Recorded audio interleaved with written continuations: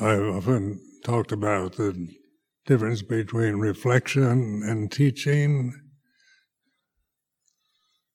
And so like the Patipatta Pavana is reflecting. Bhariyati Dhamma is teaching. So you get Bhariyati Dhamma from the scriptures, from teachers, and then reflecting is practicing with those teachings, making them not just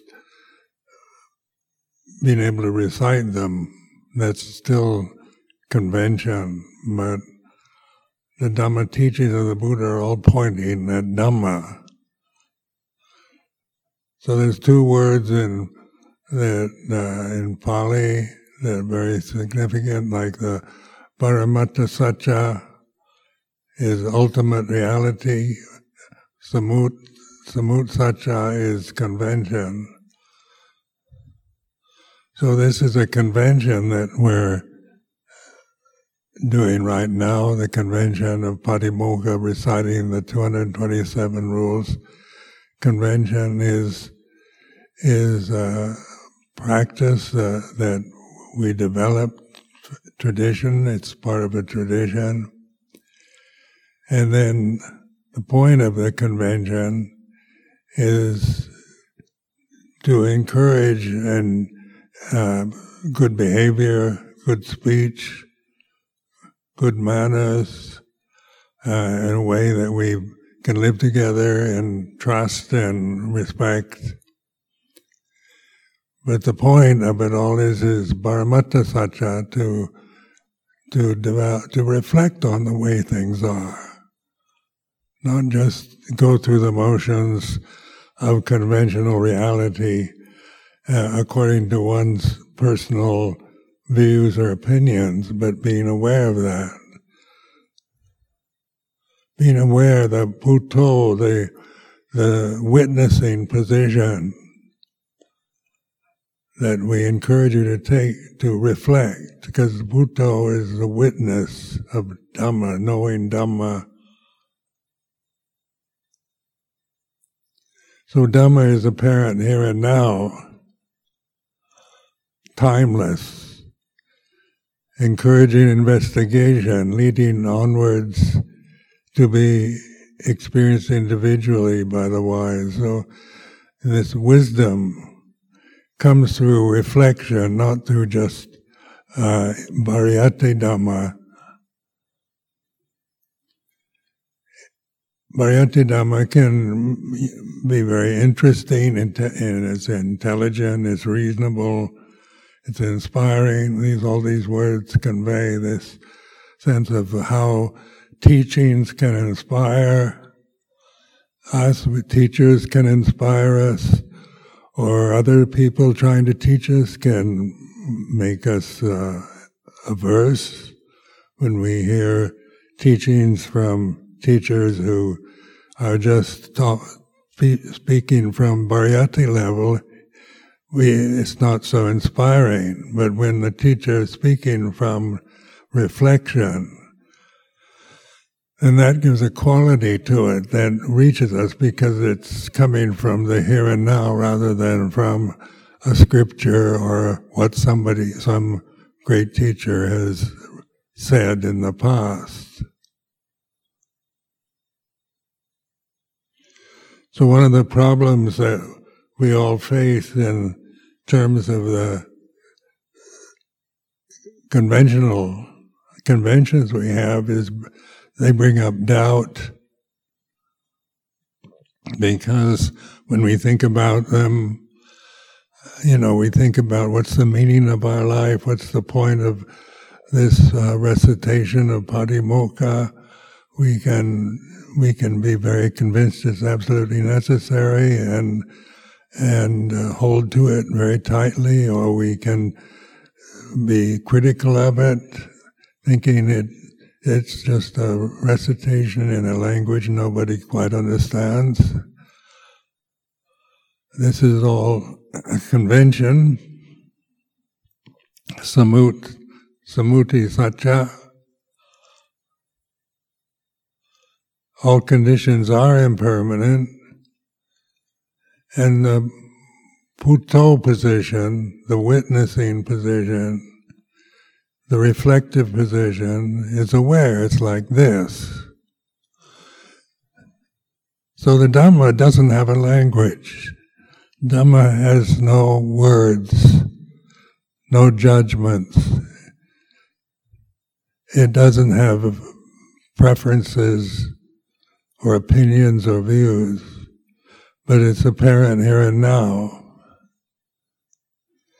So just that constant reminder, what is apparent here and now? And so many of you will think that I'm doubting certain things, and so then you can be aware that that is that's a condition arising in the present, ceasing in the present, and when the condition arises and ceases, then what's left is Dhamma. Dhamma is always here and now, even in the midst of doubt and despair, or whatever state of mind you might be experiencing. The Dhamma is never separate or something you have to find as some object, but it's like trusting in this, and when we take refuge in Buddha, that's taking refuge in this reflective awareness here and now, the way it is. So when we doubt, then that's the way it is. Doubt is like this. Now when we use these words, it's like this. This gives us this encourages us to bear with the doubt. What seems unbearable. When we get caught in speculating, doubt and worry, anxiety about the future, then that seems unbearable. And so we, in the worldly life, when we feel boredom or depressed or despair or doubt, we seek distraction. So the worldly life offers an enormous amount of distraction opportunities, as we're all aware of, and so the world goes around in this state of convention, operating from rules and regulations, laws and views and opinions of various leaders, politicians, and individuals have their own way of dealing with despair, depression, doubt, worry, anxiety. And so the worldly life is a distracting one. We distract ourselves, think of something else, do something, drink something, smoke something, eat, or whatever. There were so many opportunities for distracting in modern life. But in reflective awareness, then we're aware of this. It's like this when even the momentum, though, the intention to distract yourself because what you're feeling is unbearable, is still a condition that there's when you're aware, when you're reflecting on it, it's like this. This takes you to Dhamma, to silence, to peace, to liberation from fear, from desire. And of course this takes patient endurance to bear what is unbearable, to be able to relate to doubt as a condition rather than seeing it always as some personal problem or something that you have to find a solution to. Doubt is just the result of attachment to thinking.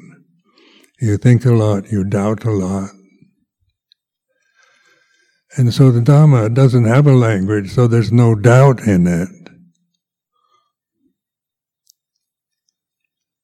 it doesn't doubt, it doesn't judge, it doesn't prefer one condition over another, it just knows the way it is.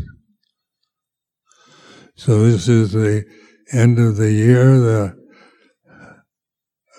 last few days of 2021, and so these are the conventions that we use.